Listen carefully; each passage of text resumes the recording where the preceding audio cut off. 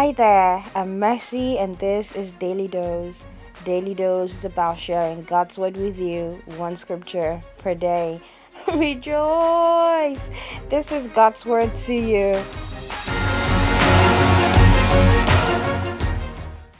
On today's episode, we would be reading from Philippians chapter 2, verse 2, and I will be reading from the Message translation. It says, "Then do me a favor, agree with each other, love each other, be deep-spirited friends." Philippians chapter 2, verse 2. Yesterday, we started talking about practical joy habits that we can cultivate. We will continue today. Here's the thing, even when we know joy flows from within us, we do not always feel like it. This is why it is important that we are surrounded by the right crowds. Our focus verse describes them as deep-spirited friends. These are friends with whom you share values, faith, and goals.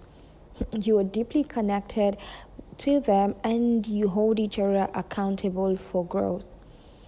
I know some people struggle with building deep friendships as the internet has a way of making you feel close to someone when you're not. It takes a great level of intentionality to make friendships work in this time and age, which is why it comes back to the fact that friendships are vital and we need them to go through life according to God's design. If you have your power circle of friends, thank God for you. Grow with them and continue to bond. If you're in a phase where you feel like you and all your friends are sadly growing apart, you can start again. In the end, friendship is more than just vibes. You need people who can lovingly call you out when you are tripping. Plus, it is greatly vital for your mental and spiritual health to have people around you who can support you and people you can support too. You can win the battle over depression and anxiety by surrounding yourself with the right people who can speak life to you.